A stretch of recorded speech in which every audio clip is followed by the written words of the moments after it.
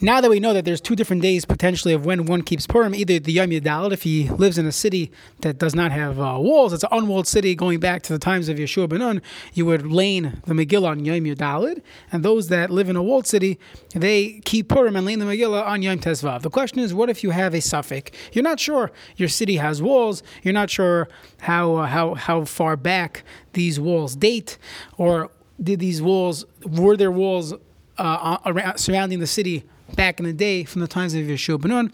What do you do in this case? And if you go through the Poskim, we'll just throw out a bunch of names of cities. Some are still considered a suffix. Some have been clarified over the years as that they are not a suffix. But some of them would be Tveria, Hebron, Shechem, Yafo, Lud, Aza, Tzfat, Akko, Haifa, Beit Shan, Yericho, Beersheba, I think Ramallah, Damascus, Baghdad, various different cities, which we are not sure if they were surrounded by walls from the times of Yeshua ben Nun. So what does a person do living in those cities? Obviously, if there's a local shul in town, a local rav, you would ask him what the minhag, what the practice is in that community.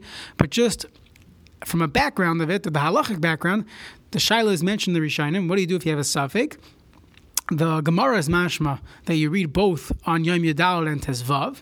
You would, it's a suffix, either one, you're not sure what to do. Some will learn from here that maybe Megillah has a status of Divrei Kabbalah, of a Din D'Oraisa perhaps, because otherwise you should say suffix D'Rabbanan L'Kula. Why am I reading twice?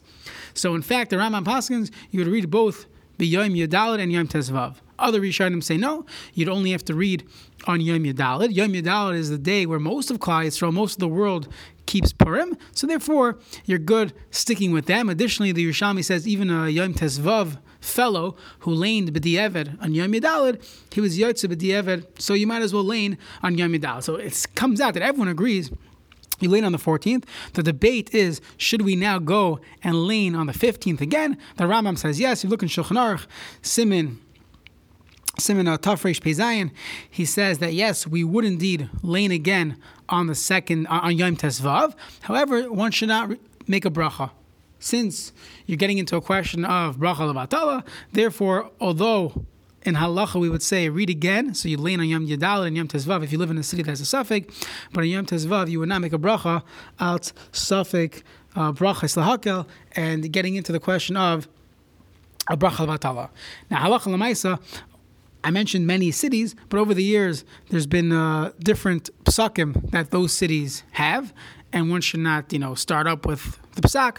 If there's a bezdin, if there's a yeshiva in those cities, and they've dealt with the shaila before, so one should definitely follow the minhag hamakim, and that's what you should do. If you come to a new place, you're living in Baghdad, and you can't find a local koilo, so then perhaps one should ask a shaila, but otherwise one should follow the minhag of that place.